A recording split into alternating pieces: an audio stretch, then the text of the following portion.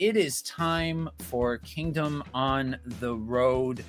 And this week, we are starting off a new series where our goal is to address some questions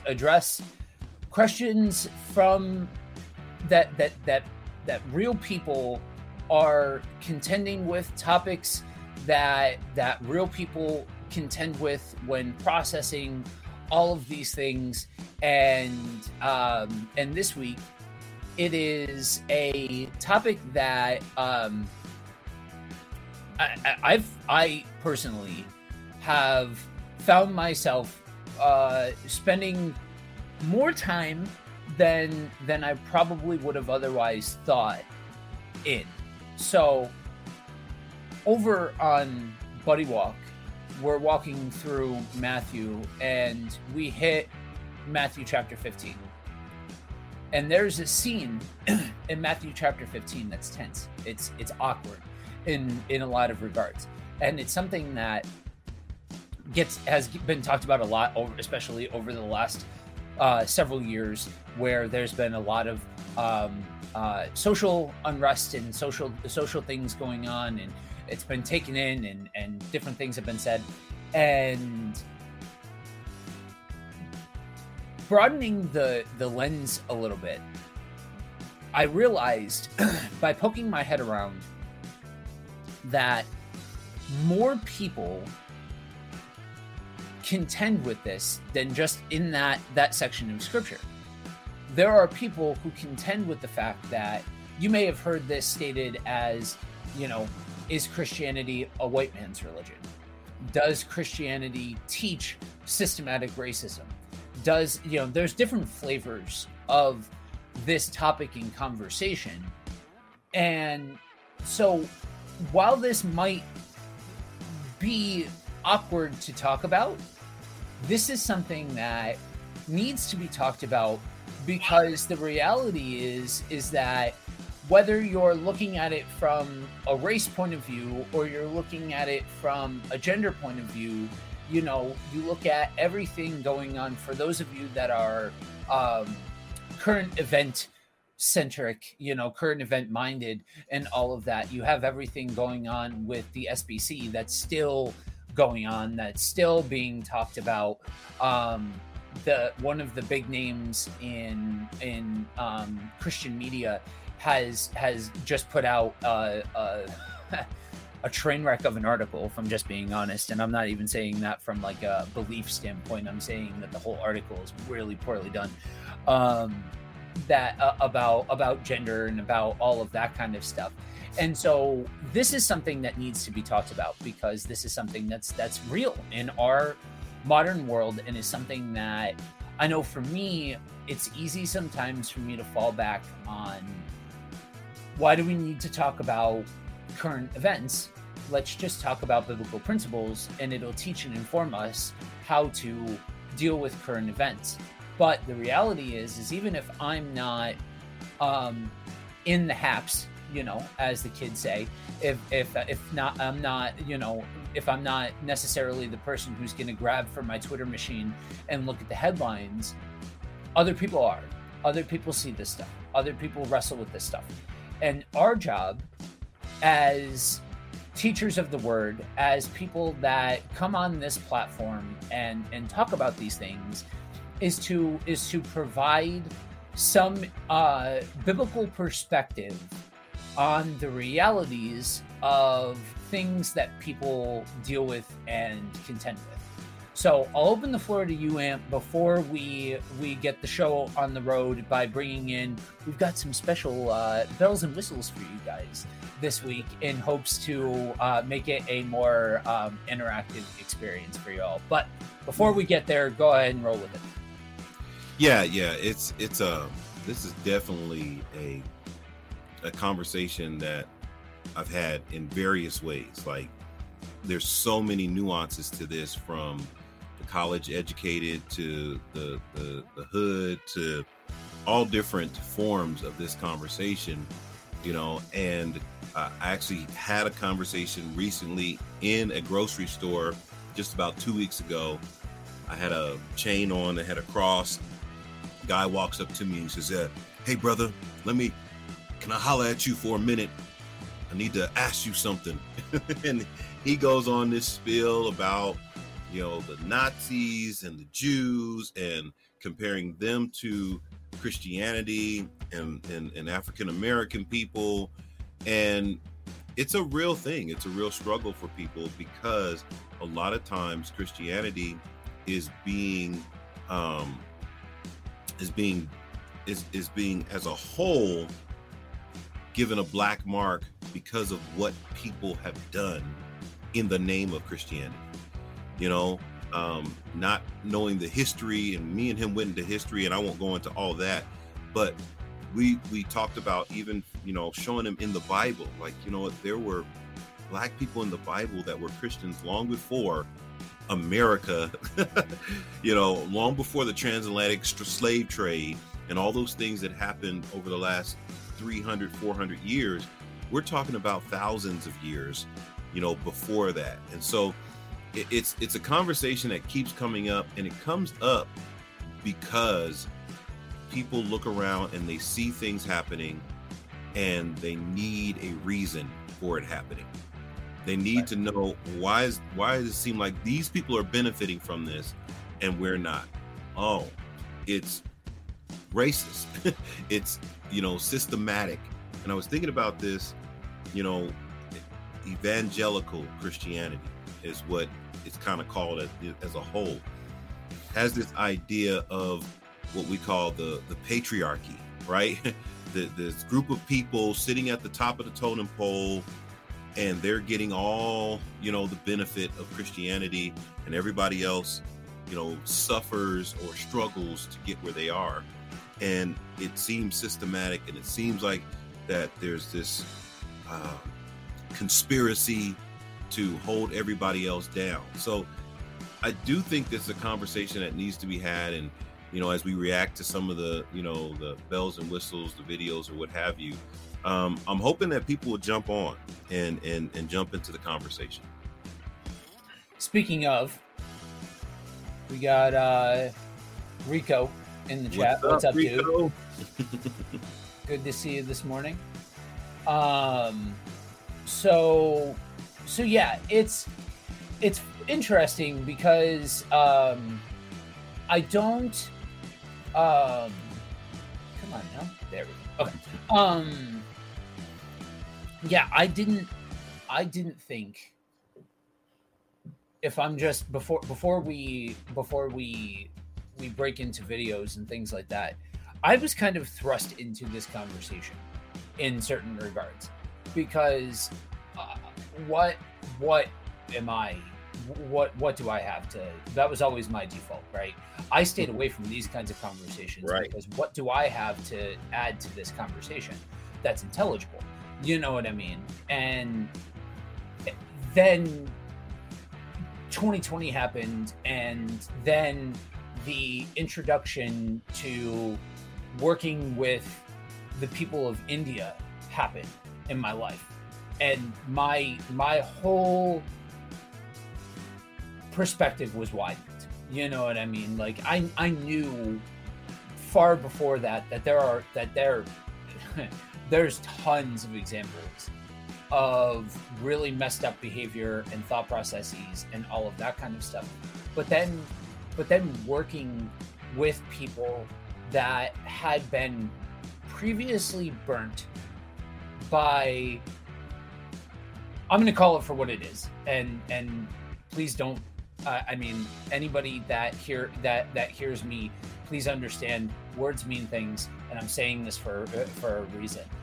That this whole the whole thing of quote unquote white evangelicalism in other parts of the world, seeing the after effects of that on different parts of the world, kind of entered me into this conversation. And then, like I said, recently, this is something that I've been in a position to be able to speak to at a more, I guess, educated level, and all of that. And so I think between these different ways of talking about it, we can't shy away from it just because things get weird, because there are things that are honest to goodness misunderstandings or misrepresentations before you even get to people and their nonsense, because people will always be on nonsense.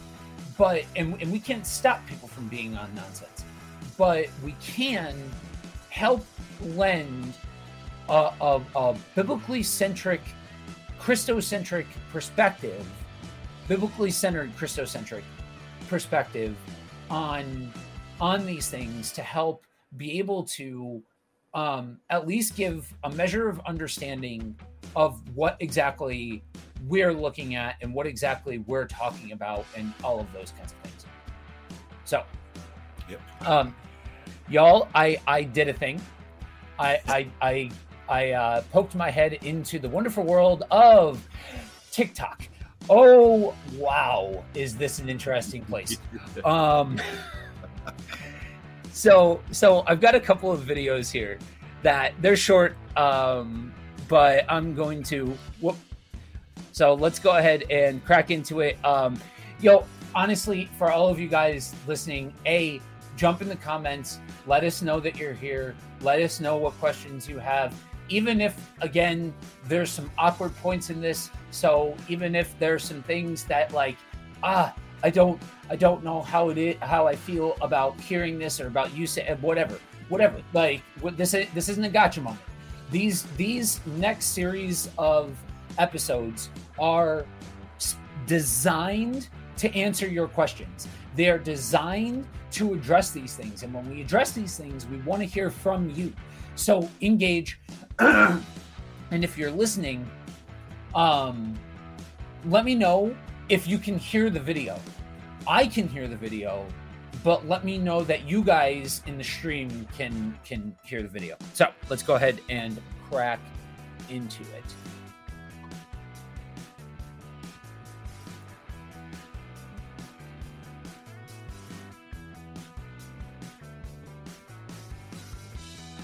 I don't hear any sound. Oh no. Hold, please. Hear no sound. All right.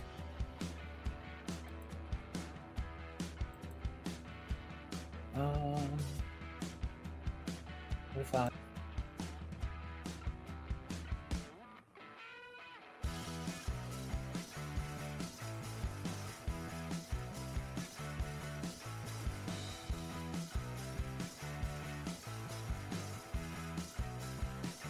All right, the joys of live, guys. Live. Yeah, I'm not sure why exactly that is. Okay, so all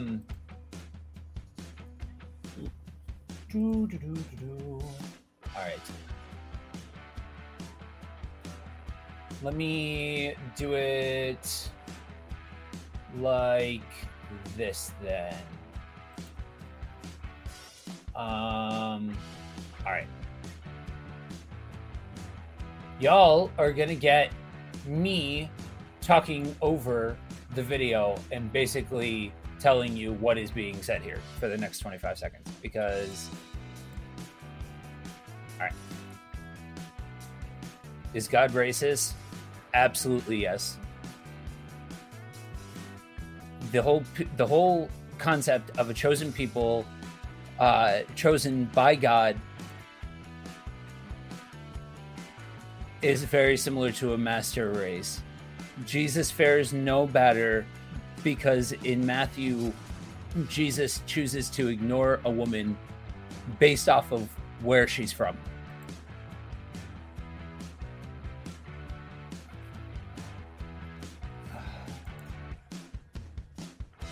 If that's not racist, I don't know what is. And then he finishes off with, correct me if I'm wrong. Okay, so we're gonna have to figure out why exactly that is not working. So that's not going to work for every single one. So, all right, whatever happens sometimes. Live. All right, live. All right, so so this is an example of what a version of what is said a lot, when you talk about those kinds of things. And it brought up a section of scripture that tends to get spoken to a lot, of Matthew chapter 15. Mm-hmm. And I want to speak to, before we get to Matthew 15, I want to stop to talk about the chosen race portion of it, because there are people who openly struggle with this idea of the exclusivity of God and the exclusivity of Christianity and all of that kind of stuff. And so we know, all right, I'll try that again here in a second. So yeah, before we get to Jesus, we see we see examples drawn from even how God interacts with his people, and how God handles this idea of his chosen people. So Ant, why don't you go ahead and grab that and roll with it while I try and click around here to see if I can get sound turned on so we can actually hear these videos. Yeah. I think at the end of the day, that is a struggle because of our recent human history, right? Most of our issues are based upon some type of experience or some type of perception of an experience that then taints, what we hear, what we don't hear when someone's saying something. Like, the guy says in the video, a chosen race, right? Isn't that a problem? But here's the thing. The chosen race portion of this is that he chose this race to then save all races. But he chose a race that was less than, that was not the best of the best. He chose a race that was little known, that didn't have a lot of strength. They weren't a great people. He chose a lowly people, a people that most would overlook. Usually when you're thinking about the chosen race or the master race, as the Nazis, they were choosing the best of the best. They were trying to choose a master race that was better than everybody else, not a race that was less than, or in some ways, not as developed as some. Because why didn't he choose the Egyptians? Why didn't he choose some of these, dynasties that were already, flourishing? Why did he pick out little old Israel out of, the pantheon of so many different races and religions and ideologies? He chose Israel. And so at the end of the day, he really is trying to show us that it's not about superiority. It's not about better. It's about his plan to save all mankind. And he's showing that if I can do it with them, then, and we just read this in Romans, if I can do it with them, then I can do it with all. And even that, and like you said, we'll get to that particular verse and kind of break that down a little bit. But there's a goal in mind, that his intention was that there be one race and that all are to be saved. He's not willing for anyone to perish, but all mankind to be saved.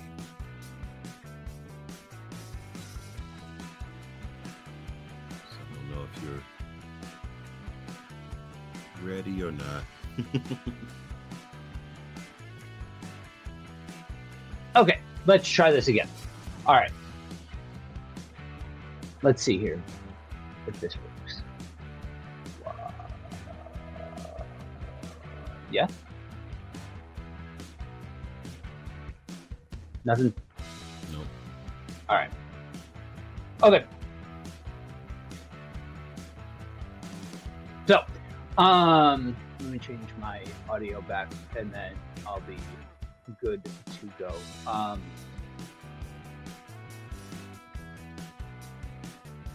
Audio and all right. So, yeah, that is a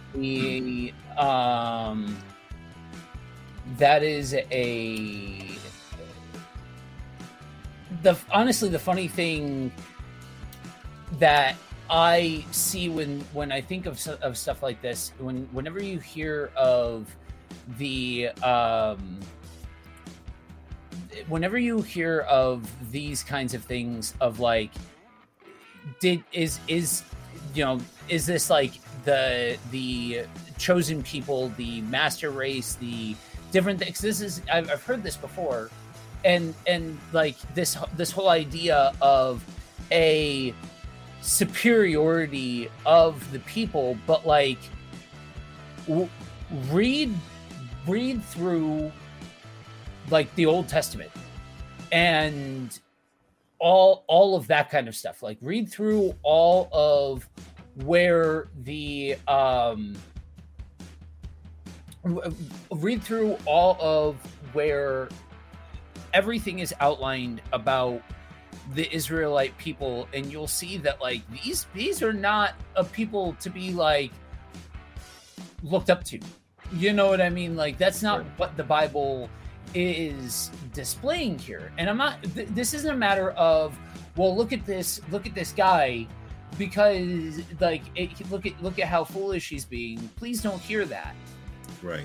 These are honest questions from a person that very clearly doesn't understand or know the source material. And that's the thing to highlight with something like this, is understanding the depths of the source material. And I'll let you roll with that, because I think I just figured out how to do this. Bear with me, folks. First time trying this while I work out the bells and whistles. Hopefully I'll be back with you here in just a second. Yeah, because like you said, looking at, Matthew 15 and this whole situation, verse 24, but he answered and said, I was not sent except to the lost sheep of the house of Israel. And she came and worshipped him, saying, Lord, help me. But he answered and said, it is not good to take children's bread and throw it to the little dogs. And she said, yes, Lord, yet even the little dogs eat the crumbs that fall from the master's table. Then Jesus answered and said to her, O woman, great is your faith. Let it be to you as you desire. And her daughter was healed from that very hour. Now, this picture is kind of, when you look at it on the surface, because I remember reading this years ago, like, wow, this is a what do you say, a bitter pill to see this interaction, especially if I don't know the backstory, if I don't know what's happening behind the scenes. Were you getting ready? You said you got it, or? Okay. Oh, I do. I'm tracking with you. Okay. Yeah. If you don't understand the backstory, that from the very beginning, Noah, his three sons, one of them, Ham, walks in on him, not presentable, goes outside, tells his brothers, hey, father's in the tent, he's drunk, he's naked. They walk in backwards, lay a blanket over him. When Noah figures out that Ham walked in, didn't cover him up, went out and told people that he was looking like that, he cursed his sons, and his sons were Canaan or Canaanites. And this woman is a Canaanite woman, and so there's like this long history of separation between them, even though they're family. So it's not even that he's racist, because this is actually basically a cousin, right? This is a family member, but there was a long time feud. So if you have a feud between you and a family member, does that make you racist? No, but like you said, because this person doesn't understand the source material, they're looking at it as this is a whole different group of people and Jesus is mistreating them, instead of there is a rift in this family. And in this moment, Jesus is actually about to, begin the restoration and healing of this rift that eventually is going to be mended through faith in him. And so this is really a powerful moment, even though it's an uncomfortable one. Right. And so there's a couple of things to highlight whenever, like, when you're looking at this, when you're looking at this section of scripture, you have to take a beat and ask yourself a couple of questions. Like, one, what is happening and who is being spoken to? Because you remember that, because as you're, before we get there, let me just go ahead and share my screen here again and read the section of scripture that we're talking about. Mm-hmm. Let me see here real quick all right, first things first. Is God racist? There you Absolutely. go. You can hear that? You got it. Phenomenal. All right. Yes. The whole concept of a chosen people selected by God is very similar to a master race. Jesus fares no better because in Matthew, he refuses to speak to a woman with a sick daughter because she is a Canaanite dog.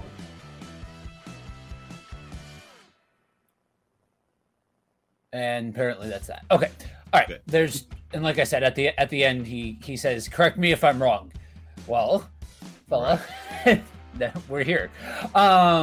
So let's go ahead and jump into that portion of scripture here.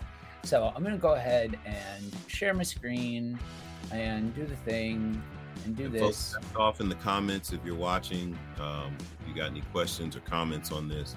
We really want y'all to engage in the conversation if you're able to. Yeah, for sure.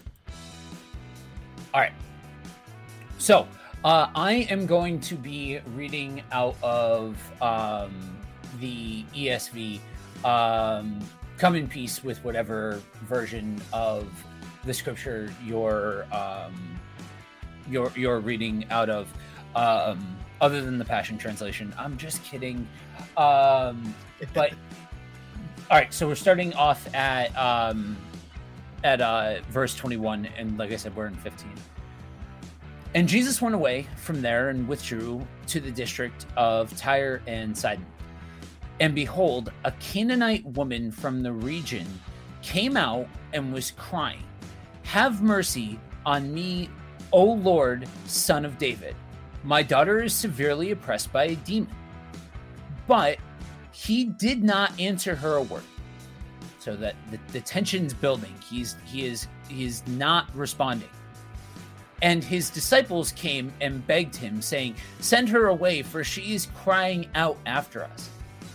He answered, I was sent only to the lost sheep of the house of Israel." But she came and knelt before him, saying, "Lord, help me." And he answered, "It is not right to take the children's bread and throw it to the dogs." She said, "Yes, Lord. Yet even the dogs eat the crumbs that fall from the master's table." Then Jesus answered, "O woman, great is your faith.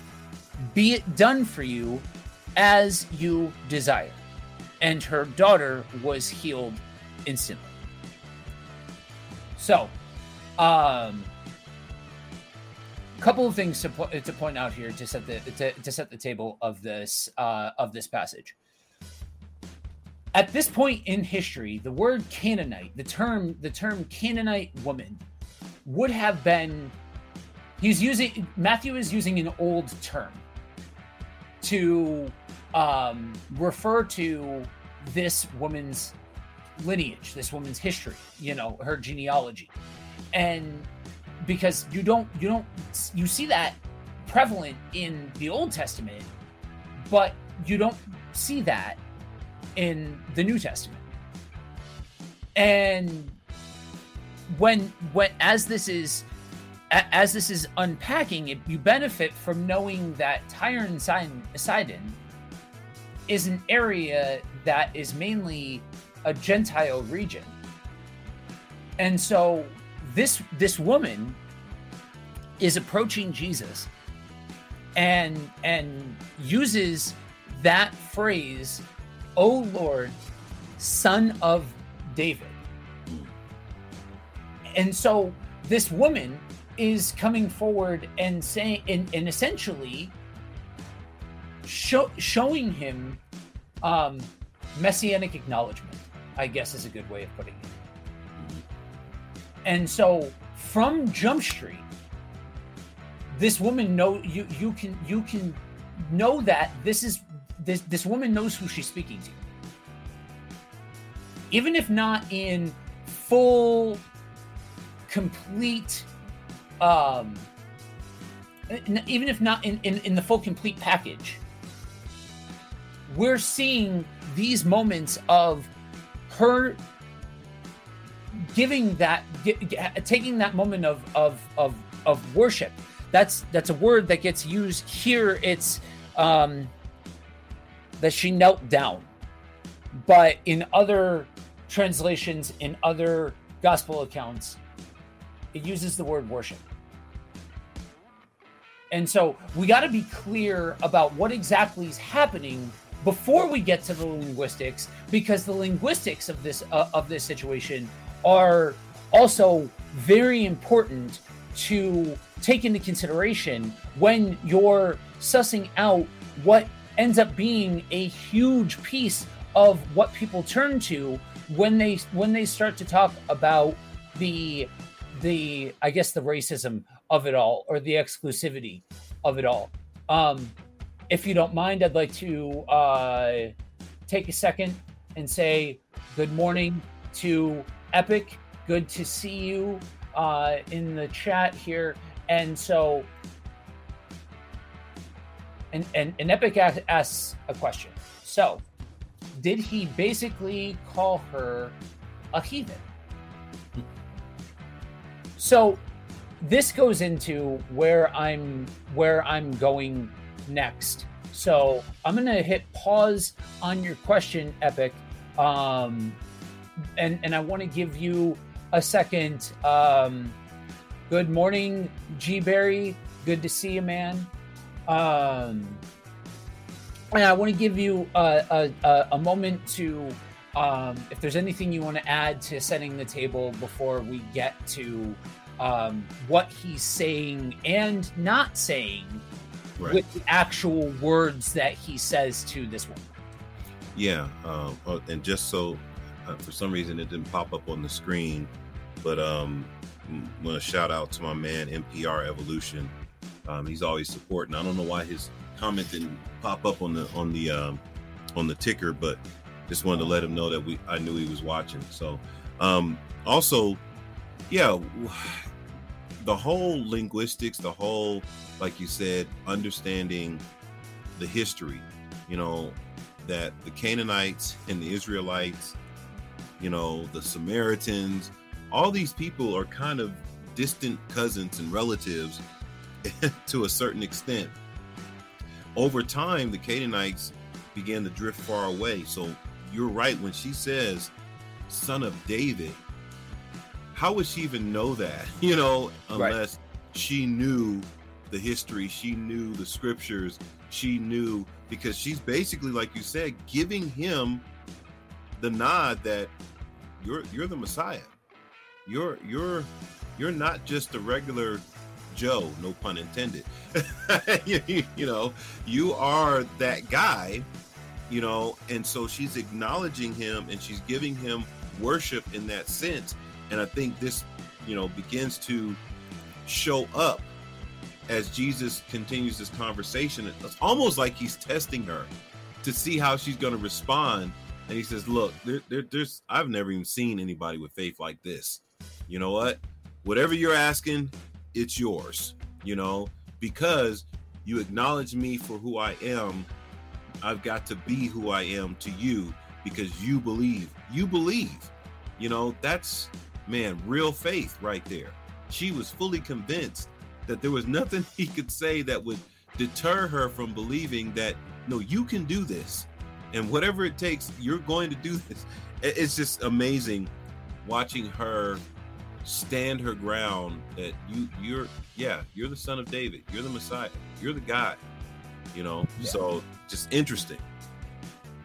Yeah. And the reality is when you look at the,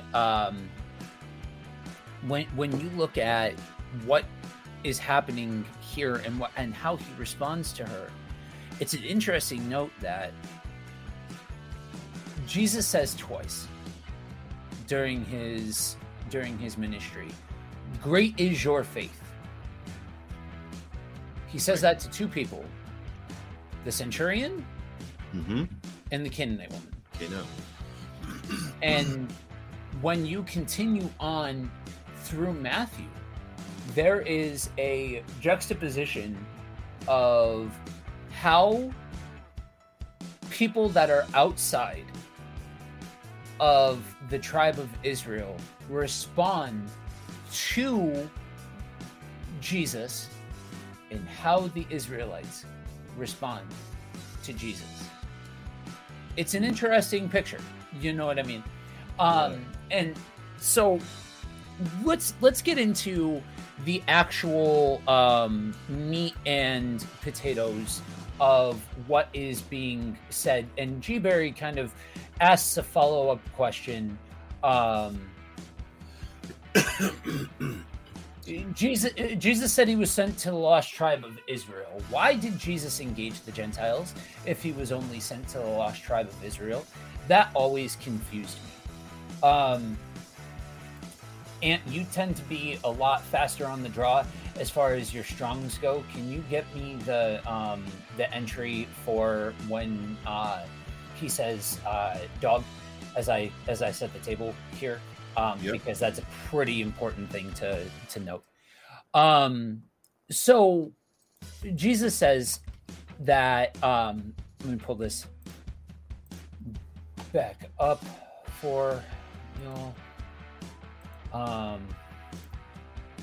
right.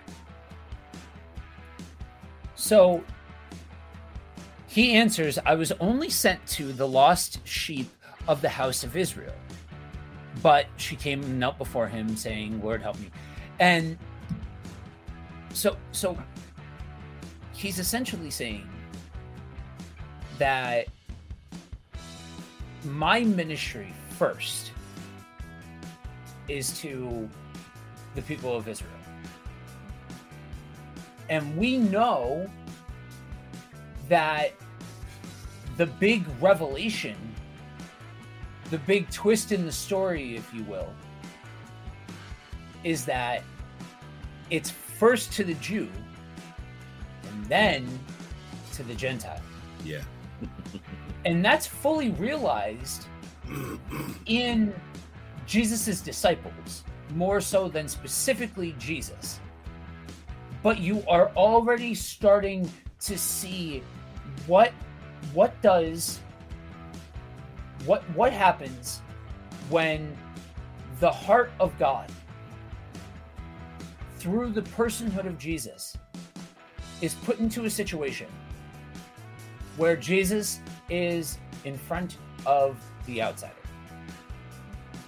What happens? And while it's not expressly stated in these moments, you see that Jesus still has a heart of compassion for people. And we start to see that this ministry extends out beyond the borders of just Israel.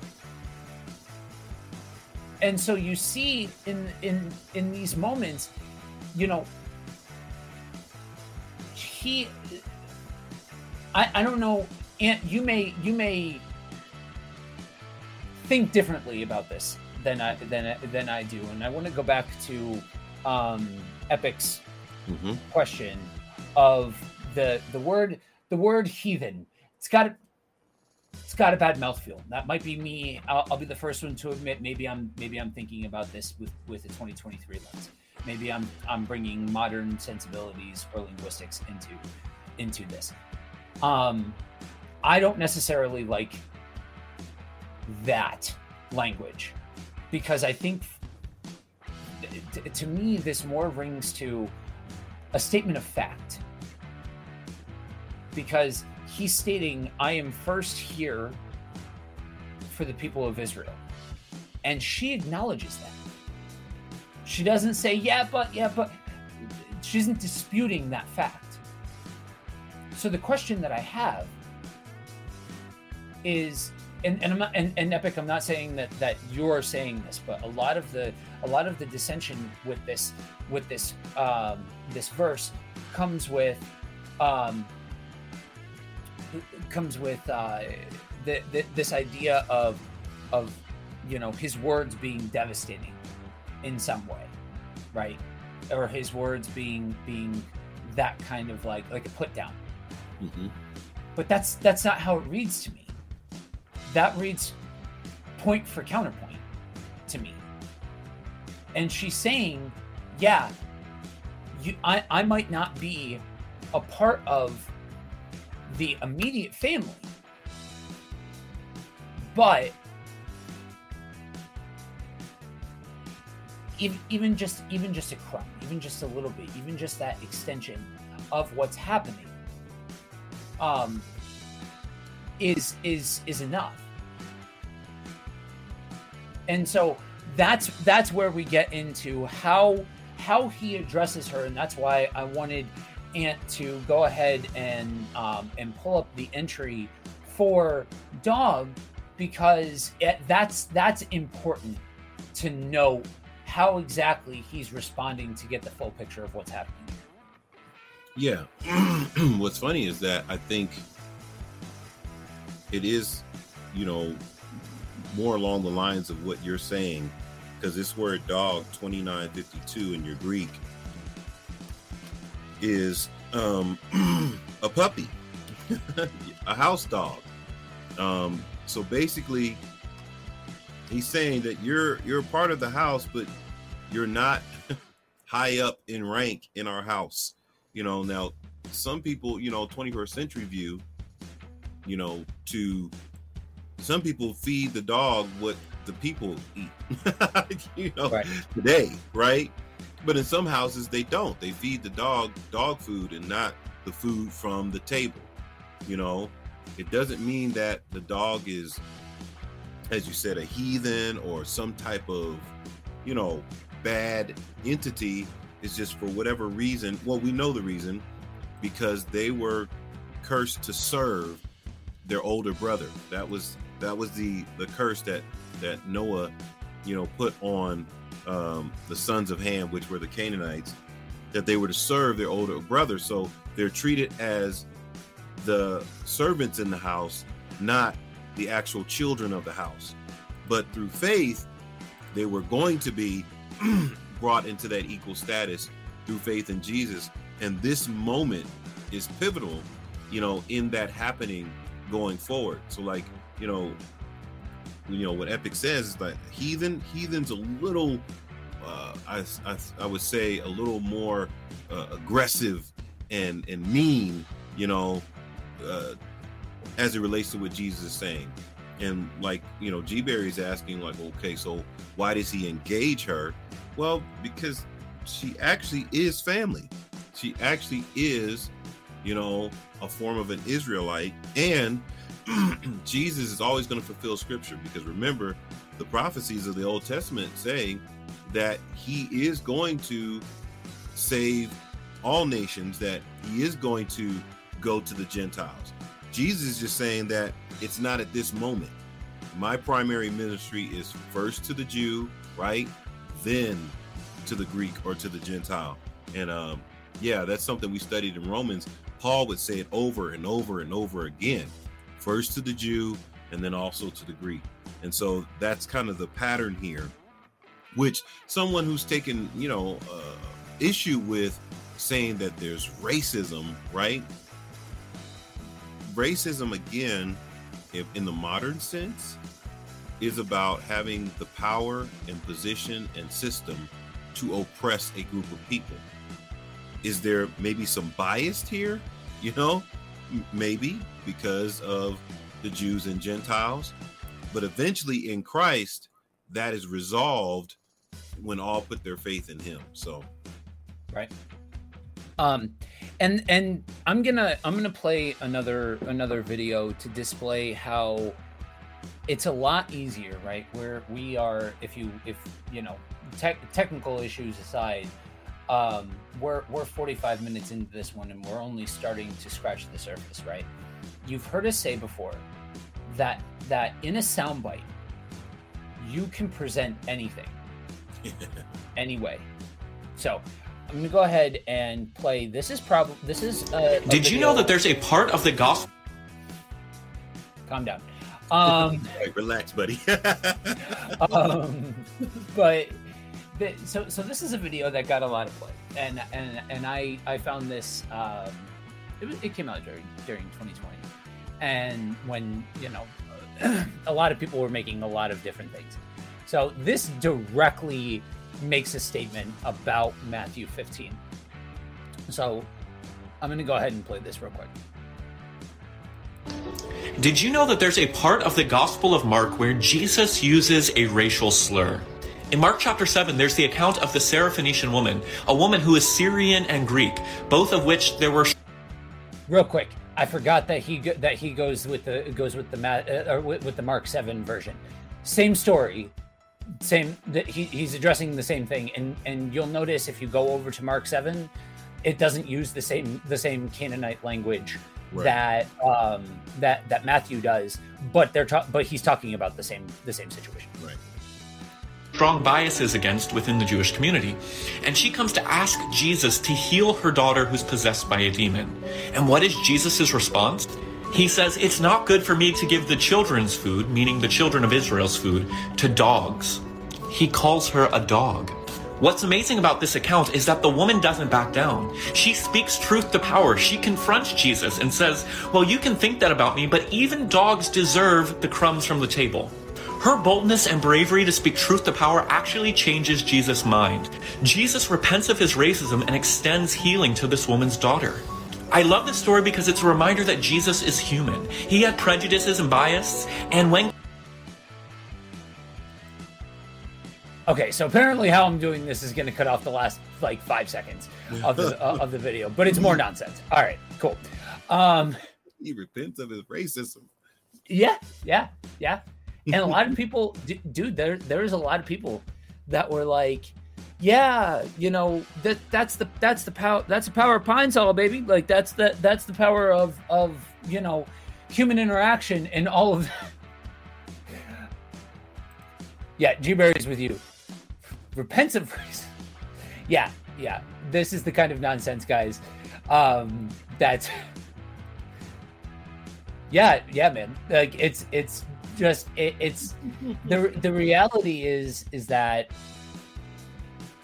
this is the kind of thing that gets taught in soundbite form, and this is why we harp on this idea of understanding the source material in a substantive way. Why you need to understand all of what's happening here and why it's beneficial. I know for some teachers, they don't think that you need to have things like the Strong's Out and all of that kind of stuff. It should be more reachable than that and all of that kind of stuff. And there are some sections of scripture that are straightforward enough that you don't really need the Strong's. You just need to thoughtfully go through it.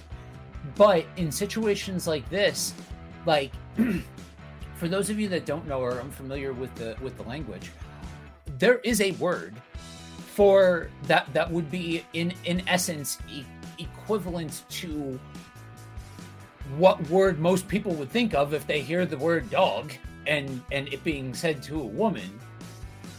There is an equivalent phrasing for that. in the source material, in the source language. And that's not what's being said here. And when you don't come with that extra, the understanding, then you can take these moments and go here, there, and everywhere with them.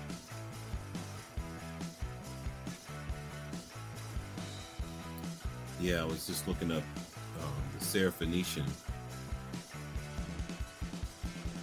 and it's really a native of the region of Phoenicia and Syria, which, again, like you said, is the Canaanites family line, which then, if you trace it all the way back, you end up tracing all the way back to Noah and Ham and sons. And so, yeah, this is, I think, I remember when I first heard this and first read this, it troubled me when I first, because you're coming from a place of a world where racism and bias and is just a reality, and everybody's got a problem with somebody else. And so Jesus' words here, in our 21st century scope, just seem, like you said, harsh, and anybody who's looking for an angle, like, the guy you just showed, or the other guy before him, this is a great place to soundbite and focus in on something instead of looking at the full body of Jesus, and how Jesus was the same guy that they said, well, this guy hangs out with tax collectors and sinners, and some of the people he hung out with, they called them heathens, but Jesus was hanging out with these individuals, loving on them, ministering to them, spending time with them, and so Jesus being racist doesn't seem to fit. Whatever is going on here is a cultural thing, and it's something that we have to kind of step back and look at the full gospel, not just that particular moment, because Jesus gets on everybody. He's not shy about correcting people, and putting them in their proper places. And so, but this conversation, like you said, is a difficult one for a lot of people in a modern sense, because of the baggage that a lot of us carry. And we live in a world that says be emotional, be reactive towards these things. You know what I mean? And have an immediate stance, rather than taking the beat to step back and process what you're reading, and do the legwork to know what's happening here. You know what I mean? G Berry's got a couple of comments here. Where does race play a part in this passage to begin with? I can see if they even said sexist, would make more sense logically. From a spectator's mindset, I'd take the sexist perspective here. And I agree. I still struggle with this passage because Jesus seemed cold, super cold here. So, guys like Mike Winger did a full study on this, and he makes it. He illustrates the picture of almost like Jesus being cheeky rather than being cold. Right.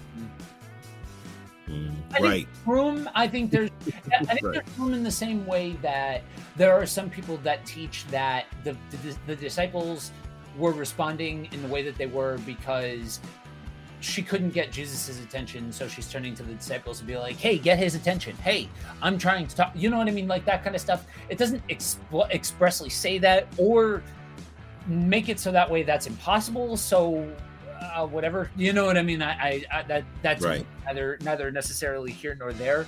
But I do see why people think that this is Jesus being cold. I personally don't read that, but that's again,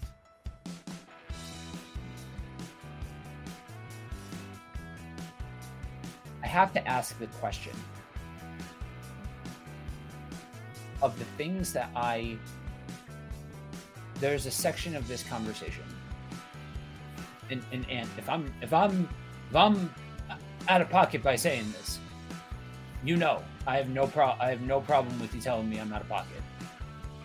But I have to wonder if part of why I don't see Jesus being cold here per se is because there's a whole section of this greater conversation that while I was pulled into this conversation, there's a part of this conversation that I can't relate with. No, I don't think that's out of pocket at all. I mean, that might be a very real, I think that's a very real statement. And I was just sitting here wondering, I was like, man, I wish I could get some women to, chime in from that perspective. You know what I'm saying? Because there's a piece that even, like G Berry was saying, like, I could see if he said sexist, but, I would wonder how a woman would see this and how their take would be on that, because that aspect of it, as a man, we may be reading too much into it because we're trying to compensate, or we may not see it at all because, so there's a lot of nuance to this particular passage, and if you have no experience with that, you're looking at it and saying, okay, it says what it says. But those that have experiences that this triggers something in them, say, well, I see some problems here, not to be, the two guys that were speaking, of course, they're white. Are they trying to be, woke? Are they trying to, be advocates, or what are they trying to do? Because why wouldn't it be someone speaking on that passage that has experienced some type of racism to be the one going viral on TikTok saying it? Why is it these individuals, so it's just an interesting, there are some blind spots here that have to be, legitimately say, that's a possibility. Wow, I don't have any reference point to this, right? Right. And so to add just a little bit of flavor text on the second guy that we watched a video from, when I first did a podcast episode about that section of that video that he did, I did some research into this guy's, and I really use this term loosely, for lack of a better phrase, ministry. Right. Because it is. That's exactly what he is. He calls himself a progressive pastor. He is very well. Specifically, he calls himself a progressive Catholic, and so a lot of what he is putting out there is centric to progressive rights and the LGBTQ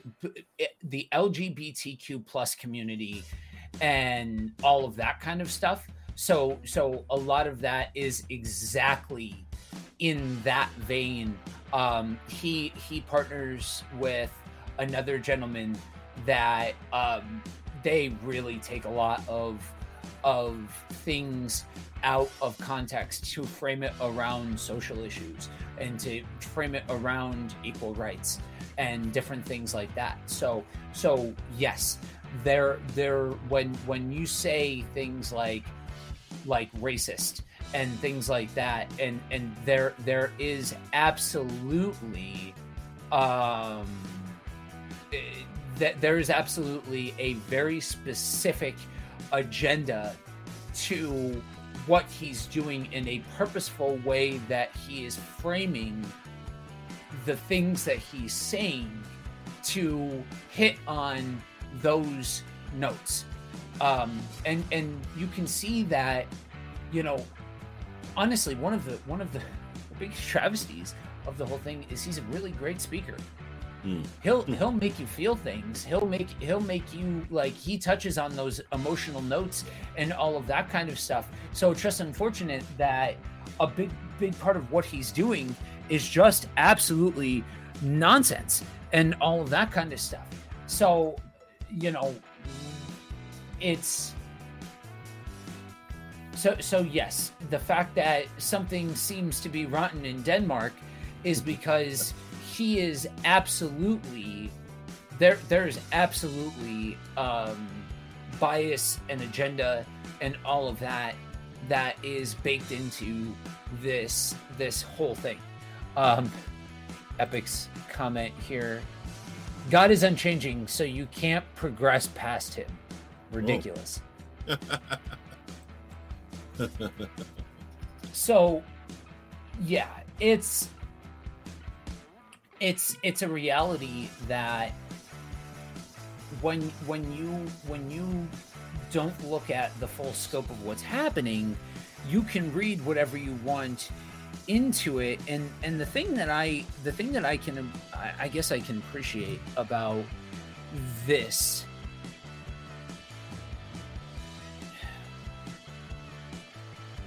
is that you, in moments like this, whether you're looking at it from a race perspective, whether you're looking at it from a gender perspective, whatever, it's moments like this where you can see the humanity of it all. You can read the humanity of the individual, but you can also read the heart of Jesus. And at a different point in time, I may have been inclined to say something along the lines of, you could read the humanity of Jesus, but that's not accurate. Because it's not the humanity of Jesus that has him soft to or sensitive to the perseverance of this woman and the faith of this woman. It's the heart of God. And yeah, I mean, you would hope that in 2023, and I'm going to use very human language here, you would hope in 2023 that, like, we could get over the fact that some of us have different anatomy than others.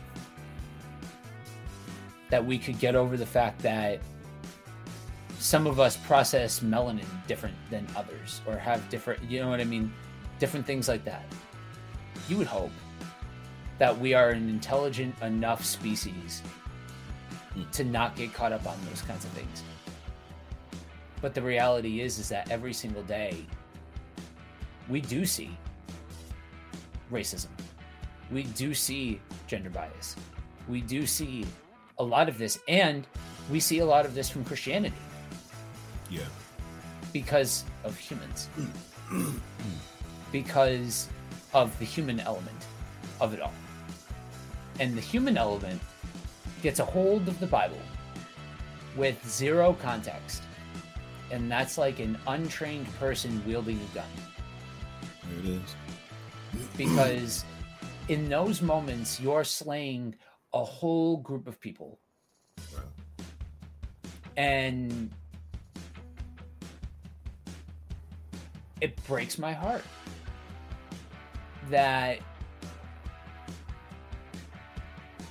there are whole groups of people that people stop and take a beat to think differently or to process differently, or they've got to quell some kind of bias or prejudice. Like, I don't know. I guess for me, prejudice is stupid. Prejudice is stupid. It's like just a waste of time. I don't know. But to the untrained, to the unknowledgeable. All of this stuff gets swept up into, well, if the followers of God are doing this, then what's that say about God? Yeah, I want to circle back to something that you said about, looking at Jesus in this situation and how his initial reaction is, we can't give the bread to the dogs. We can't give the children's bread to the dogs. And she says, well, even the little dogs eat the crumbs from the master's table. He says, oh woman, your faith, never seen faith like this. Let it be to you what you're asking. And you kind of said, humanity, what do we see here? And I think I agree. And I see a lesson here for us that sometimes we may start in our bias, but the goal is to finish with God's heart. You may walk into a situation and your first reaction, right, is, I don't like this. I don't want to, deal with this. I don't want to. But the final result ought to be, but he's not willing for anyone to perish. He desires all men to be saved. Because I think initially in our humanity, there's always going to be a little hint of prejudice or bias for whatever reason. It may not be because of color. It may be because of the way a person dresses or where they come from or what they, and you'll look at a person like, oh, well, I know what this person's bringing to the table. That's your bias, right? And your bias might hinder you from ministering to them, from sharing with them, from relating to them. Anybody who's, if you were to go, I'm originally from Philadelphia. Just was watching a news report of a shootout between some officers and some guys in West Philadelphia. And if you were to go into that neighborhood and you don't know anybody, immediately you're thinking, man, these people might come after me. They might not like me. You start that way, but can you end in the heart of God that these people need Jesus? God wants them to be saved. God, like, whoa, that's a tough transition. I've been with guys who, we've gone out and evangelized in rough neighborhoods, even, in areas of Colorado. And your initial reaction is, man, this is rough. But then the heart of God takes over. There are situations where you're talking to somebody and they're openly something that you disagree with. Like I said, I tell people all the time, I witnessed to a young lady who was a openly worshiper of Satan, even had her Satanist, literature with her. And initially your reaction is like, whoa, but then the heart of God takes over and you're like, but he wants her saved. I remember praying for a Muslim guy in front of my apartment and, hand him a water bottle, ask him, can I pray for you? And he says, hey man, but I'm Muslim. And I'm like, well, but Jesus loves you too. And he's like, whoa, okay, well, sure, you can pray for me. I think we have to, as you were saying, overcome our sneaky, sometimes hidden biases that we may have. And it may not be because of race, there's a lot of biases. There's a lot of things that set us on edge, and then we got to come out of that and focus on the heart of God. And I see that in the text where the initial reaction is, you're a Canaanite, I'm a Jew. The final reaction is, but God loves you as well. How can I help? What can I do to bring healing to that daughter who's struggling? And man, if we could look at that instead of looking at the hurdle, we look at the process that brought healing, I think we're in a better place. Yeah. The reality is that the kingdom of God is bigger than the divides that we put up. Absolutely. And the second that we hold back loving on somebody is the second that we hold back on the gospel to that person. I remember at the apartment building I used to live at, I was locked out of my apartment and I was waiting for my buddy to come help me out, and my neighbor got home. He's like, "Oh, come on in for a beer." He's like, "Okay, cool." You know, we were chit-chatting, and I knew he was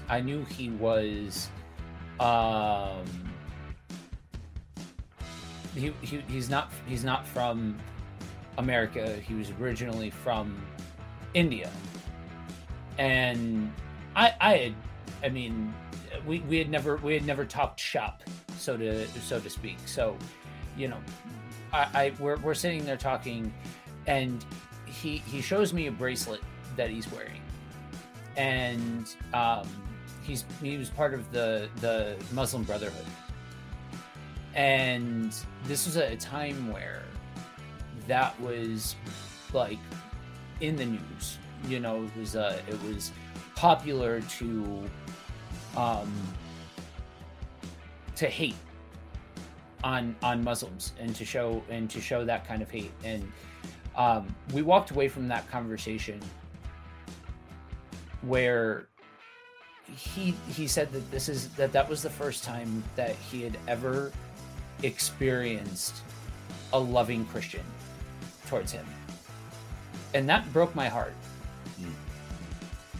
Because that's not cool. That's not in any way, shape, or form why. That was no way, shape, or form what we're called to, right? I think sometimes we have this position of get your house in order first, and then I'll share the gospel with you. And that's not new to us. That's not that we've literally can watch that play out throughout the biblical history. But what does that do to the person? You know, what can we, you know what I mean? Like, what impact does that have on them? And that matters. We need to take that into consideration. You know what I mean? Yeah. Getting back on point with the verse, Sheberry posts in the comments. What was the purpose behind Jesus' initial reaction to the Canaanite woman? I'm going to wrestle with this, and I'm going to take this one first, and I'll let you go. Yeah.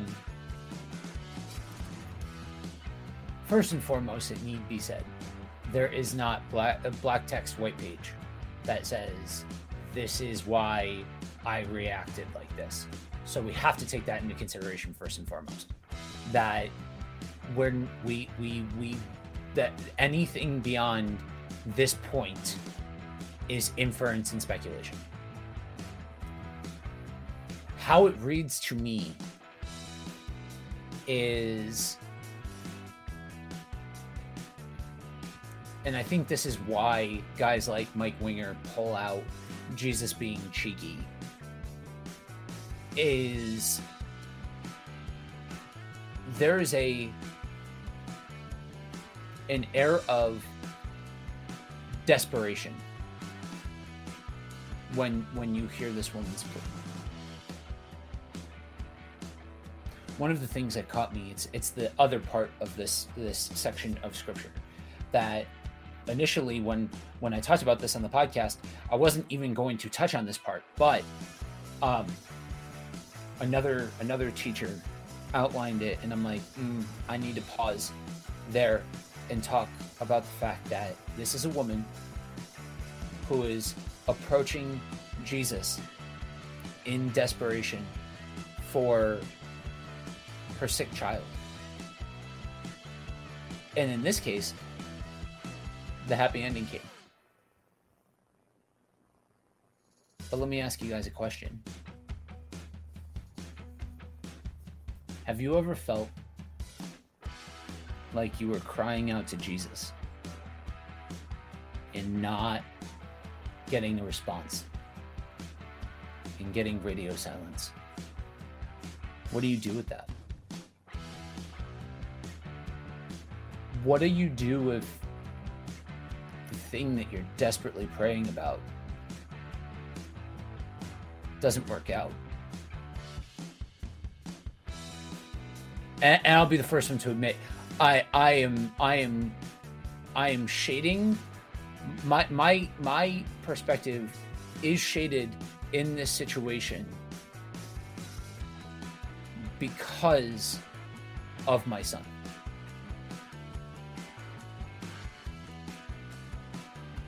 And to me,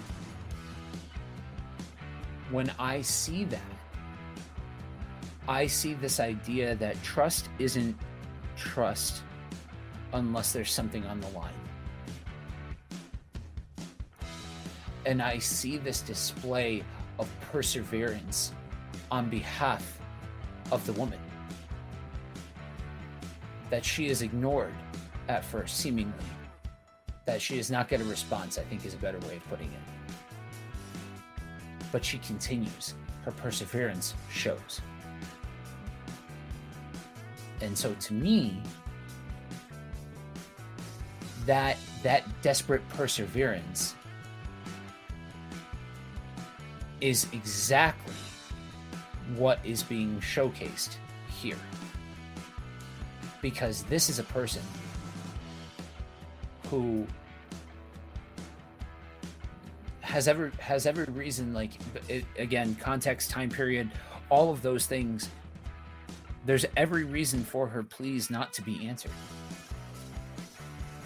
And they're not being answered at first. But she keeps going. So the key in processing the first part of what's happening here is to take the first part within the full context of the story. Don't stop at the first part. Because when you see the entirety of it, that's when it starts to make sense. And the danger in all of that is to take any one isolated aspect of this and try and big brain it, because then you can go down all kinds of different rabbit holes and all kinds of different, you can go to weird places with all of this kind of stuff. So I would specifically to you, G. Barry, I would say absolutely, think deeply about these things, but don't get lost in the sauce. Because I think if you follow the beats, you can. It's easier to be able to figure these things out than stopping on a particular beat, if that makes sense. Yeah, I feel like I answered this question, when we, talked about it just a little bit earlier, that we get to see Jesus show us how to go from bias to God's heart. That the initial reaction is, I'm a Jew, you're a Gentile, this is my mission. The final reaction is, but the Father's heart is that no one perish. And to see Jesus be tempted in all points as we are tempted, to see Jesus go through that process helps us to understand that when we go through that process, when we have that initial bias, that we can overcome it. He says, because I've overcome the world, you can too, and so I love the fact that the process is there and we can see, Jesus go from here's where I am to here's where it's supposed to be. And I get to see that so that when I get hit with something And my initial reaction is, well, we were out doing street ministry last week, pizza and prayer, and individual walks up, your initial reaction is like, are they here for, outreach? Are they here to start trouble? Like, hey, but you get over that, right? And then you begin to minister to them. You begin to share, their story, hear their story, and bless them. So, yeah, I think Jesus's process here is beautiful, just like in the garden. If there's another way, take this cup from me.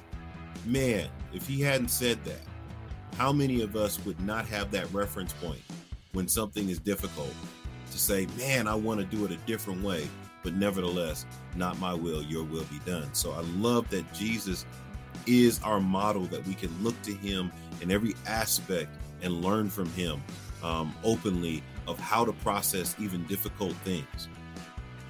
Yeah. Epic says, she reminds me of the woman with the issue of blood. Definitely. And G. Berry says, wow, that's good. Thanks. Makes perfect sense. Good. I'm glad. So, I want to end this off on a light note. I've got one more video, and as soon as I bring it in, it's gonna start playing. Get ready. get ready, because this one's wild. I hear so much rhetoric that's like, God has to be bad because Christians are sexist and racist. I'm not gonna sit here and deny it. There are Christians out there that I would punch in the face personally. That I would let you punch in the face personally if that is your will. But let's stop blaming God for things that are people problems. Let's talk about it in terms y'all will understand. Anime. My Hero Academia. Great show.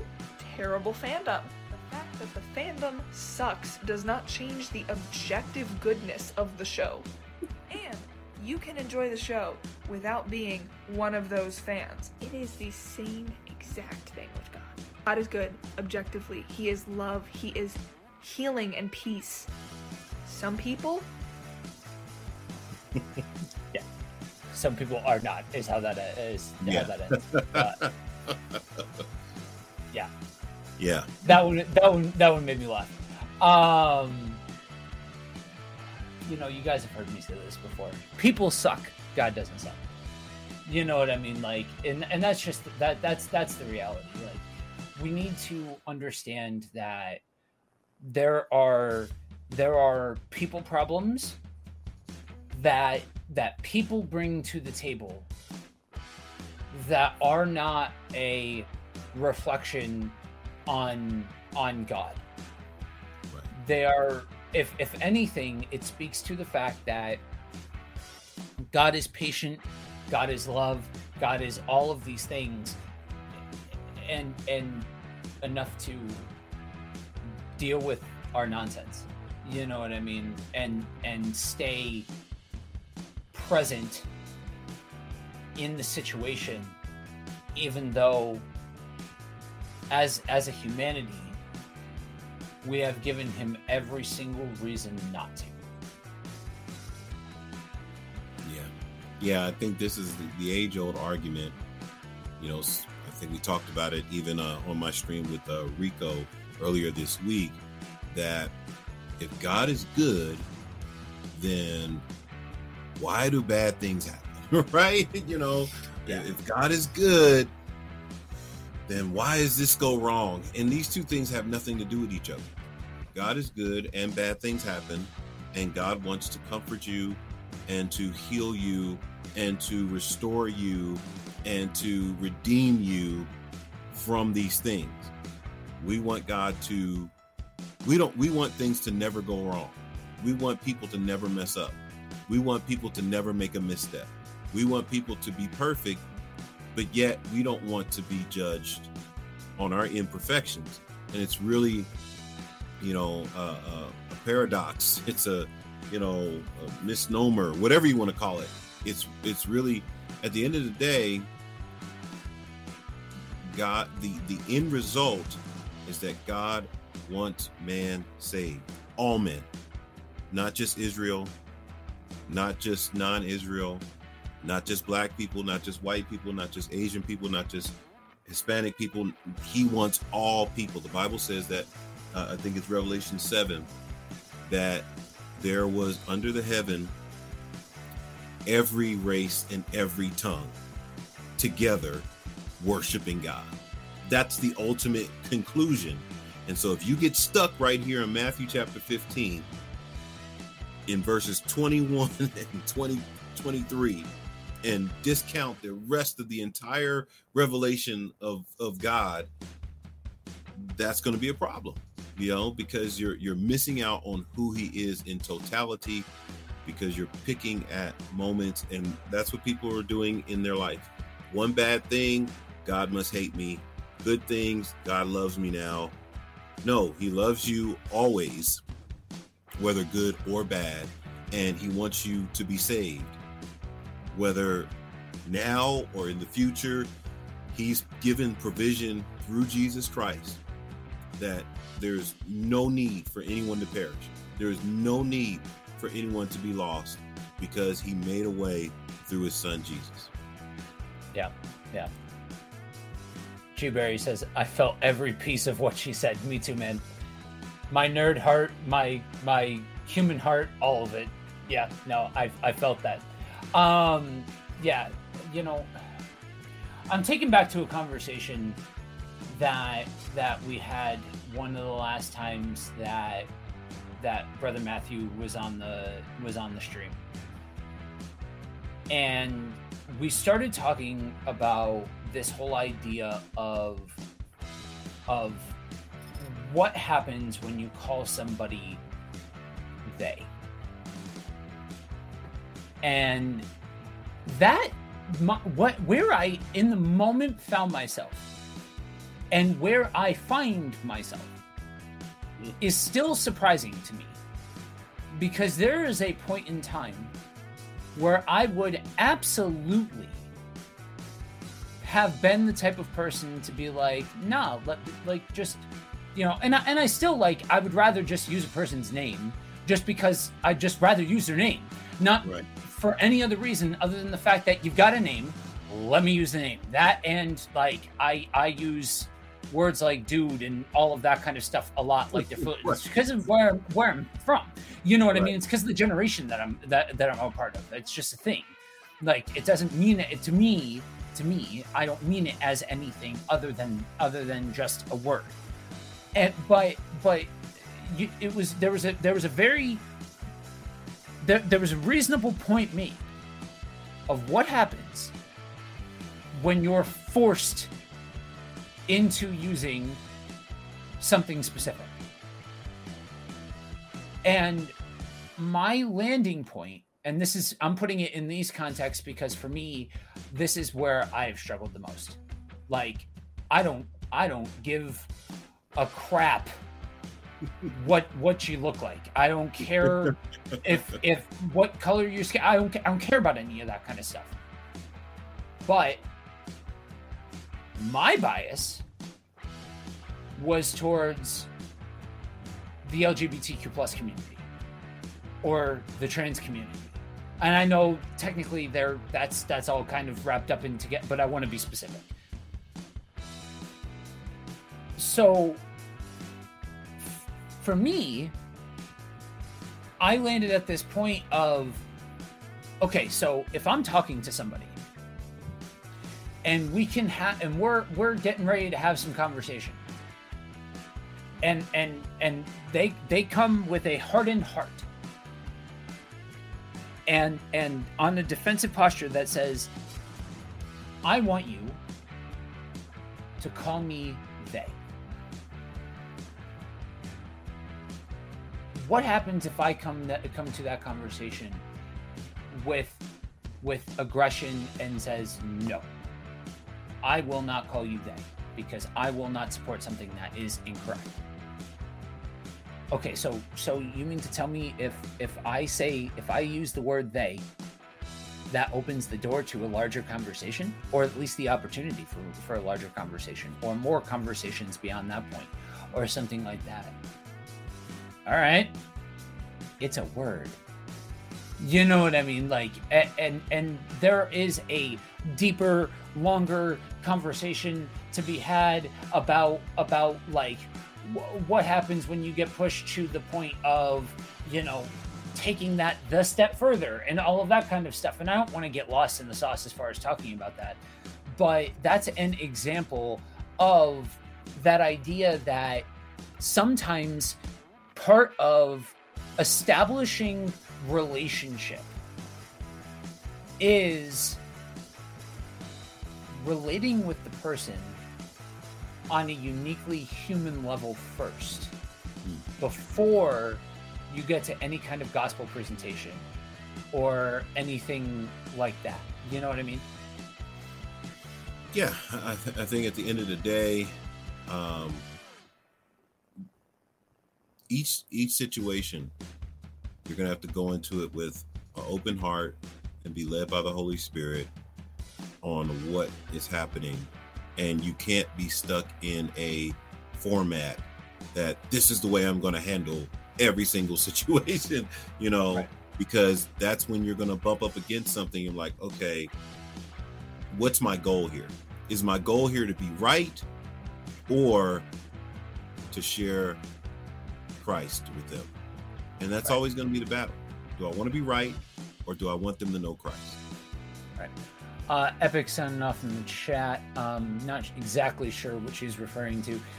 Because we live in a fallen world and we have free will, I don't hear those same people crying, saying, why was there a sacrifice made for me and my sins? I don't hear anyone talking about that. Right. Yeah, I'm not sure exactly what group of people you're referring to.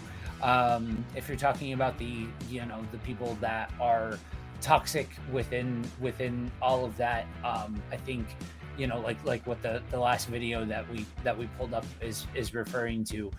You know, I think a big part of that is with the group of people that tend to be, you know, toxic about that sort of thing in some way, shape, or form. There's usually a superiority complex, so they're not really thinking why. It's more a matter of, well, of course, if that makes sense. You know what I mean? I think that pride aspect of it all has a way of also cropping up. Same thing if you're talking about any of the groups. Well, not the same thing. If you're talking about the groups of people that are more blunt towards the progressive side, like Brandon, that guy's name is Brandon, if you guys didn't know, the second guy that spoke, that sort of leaning and bent is more towards the there's not really a lot of times that idea of sin nature or those kinds of things, like the theological principles that you're bringing into the comment, Epic, are not the same theological principles that they're bringing into theirs. So they're not going to say those kinds of things, namely because that's not really part of the conversation for them. You know what I mean? So yeah. I have no idea. I'm 100% shooting in the dark. So if it's neither one of those things and you're talking about something entirely different, feel free to correct me. But those are the two things that popped into my mind. Yeah, I just think in a general sense, just looking at, you know, this particular comment, yeah, you don't have people who see what's going on in this world and say, well, he died for me. You know, why is there a sacrifice for me? You just hear, why are there problems? Why are there issues? Why are they? It's like you said, that idea of Jesus' sacrifice doesn't even come into the frame. It doesn't even, it's, this world sucks and where's God at and why is he not doing anything? Well, he did do something. Like, you know, and that's where we come in to kind of share, well, he did do something. He did do something about this. Just because he didn't keep all bad things from ever happening doesn't mean that he wasn't there, you know? And so I think, at the end of the day, you are going to get people who are going to see what Jesus did as irrelevant to them. And they're like, well, how does that have anything to do with me? I need God to come in and be my hero every day. That if something bad is going to happen to me, I should be able to pray and God fix it right then and there. That's the kind of God I want to serve. You know, not a God who sacrificed so that I could live eternally with him, and save me from the penalty and the power of sin. Oh, that's great. Whatever sin is, right? You know, it's like, you know, these theological concepts are lost, you know, in this world, because it's really about what benefit does it have for me in the moment in what I'm trying to do with my life.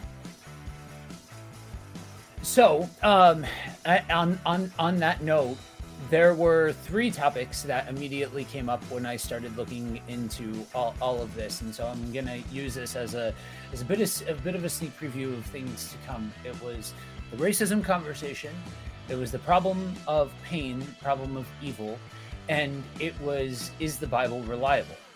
And so, here's the thing. And I'm not going to get too far down the rabbit trail, because I think there's a lot more to this conversation, but we have to be careful. And I'm going to say this to you, Epic, and I'm going to say this to you, Ann. We got to be careful when we talk about that, because when we sweep, whether we mean to or not, some people get swept up in, yeah, there are a whole bunch of people that, you know, I'm going to blame God for my suffering. Okay. Yeah. But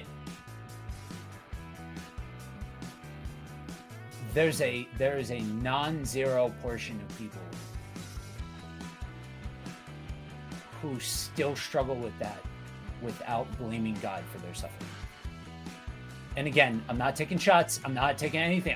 I'm just saying, if there's anything about what I just said that to take out of that, it's tune in next week. It's tune in for the greater conversation. It's not saying anybody's doing anything wrong or anything of the sort. It's just saying that yeah, those are all great things to start to pull the thread at and start to have the conversation about and all of that kind of stuff. But those kinds of things require a full-blown conversation and a full-blown unpacking to be able to really break down and things like that. Because in those moments, yeah, there's a lot of nuance that has to be considered when really investigating what all of that looks like. So I guess if anything, that's more me like saying, yeah, awesome. And that's exactly the trajectory in which we're heading as we investigate these larger questions and things like that. Because, you know, if you guys have been tracking with Kingdom on the Road over last summer, we did an episode about these kinds of things. But I think there's a different sometimes in doing this sort of thing, you end up having to have more than one conversation about a thing. So there's that. But B, I think that this what you're talking about, I think also is what bleeds into this conversation today, because like we talked about, there's very real issues that take place every single day for a variety of people, just based off of how you look, how you act, how you talk, what kind of anatomy you have, all of it, where you're from, all of it. And I do think that part of why some people look at this and they cry foul and all of that kind of stuff is the fact that I think you've got a bunch of people who are trying to figure out if God is real, then why do these people act this way? Why do people do these things? Why do people have to go through these things? and all of that kind of stuff. And so I think that I would strongly suggest to show up next week, same time, same place, because that is exactly part of the bigger picture that I think absolutely needs to get painted. I just want to make sure that we don't go too far down the road today when there's it's a part of a whole collage worth of things to take into all of this and all of that kind of stuff. You know what I'm saying? Yeah, I mean, I just came off of a 6-hour conversation about it last night. So, this is an ongoing conversation that never ends. And, like you said, trying to get people to the place where those two things don't go together, but we keep putting them together is that conversation is gonna, you have to keep saying it on every stream and every Bible study, on every opportunity, trying to snip that connection of those neurons that are firing together. Like, how do let's make sure we pull those apart, because we keep putting those back together. I even have, and maybe this will be good for next week, I even have a list of 19 things that you should never say to a person who's lost someone. A whole list, because there are people that are grieving, and Christians sometimes say the stupidest things to them. Oh yeah. In hopes that they're helping, and they're not. Right. Right. So yeah, I know I kind of seemed like I was heading with a particular kind of air about responding to your comment, Epic, and what you were saying, Ant, and all of that kind of stuff. But hopefully it came through that it's not a matter of trying to say anybody was saying anything wrong or doing anything wrong. It was more a matter of, yes, but we're gonna have the full on conversation and all of that. So, as for bringing it into to a close this week, the reality is that there's a very present reality to having to contend with biases based off of certain things. I wish that wasn't the case. To me, they're stupid. They're a waste of time. And I struggle sometimes with some of these conversations, because I feel like we're the 87th person to talk about this, and it feels like you get exactly nowhere sometimes. But the reality is that with a lot of these conversations, you said it about next week's topic, and the week after that, and this week, and there's going to be others where you sometimes have to have that conversation 2 and 3 and 4 and 5 and 6 times, and so on and so forth. And you have to keep having that conversation because the problem persists, and so the conversation about the problem ends up also persisting. And so, it is my sincere heart that in this incredibly awkward conversation, that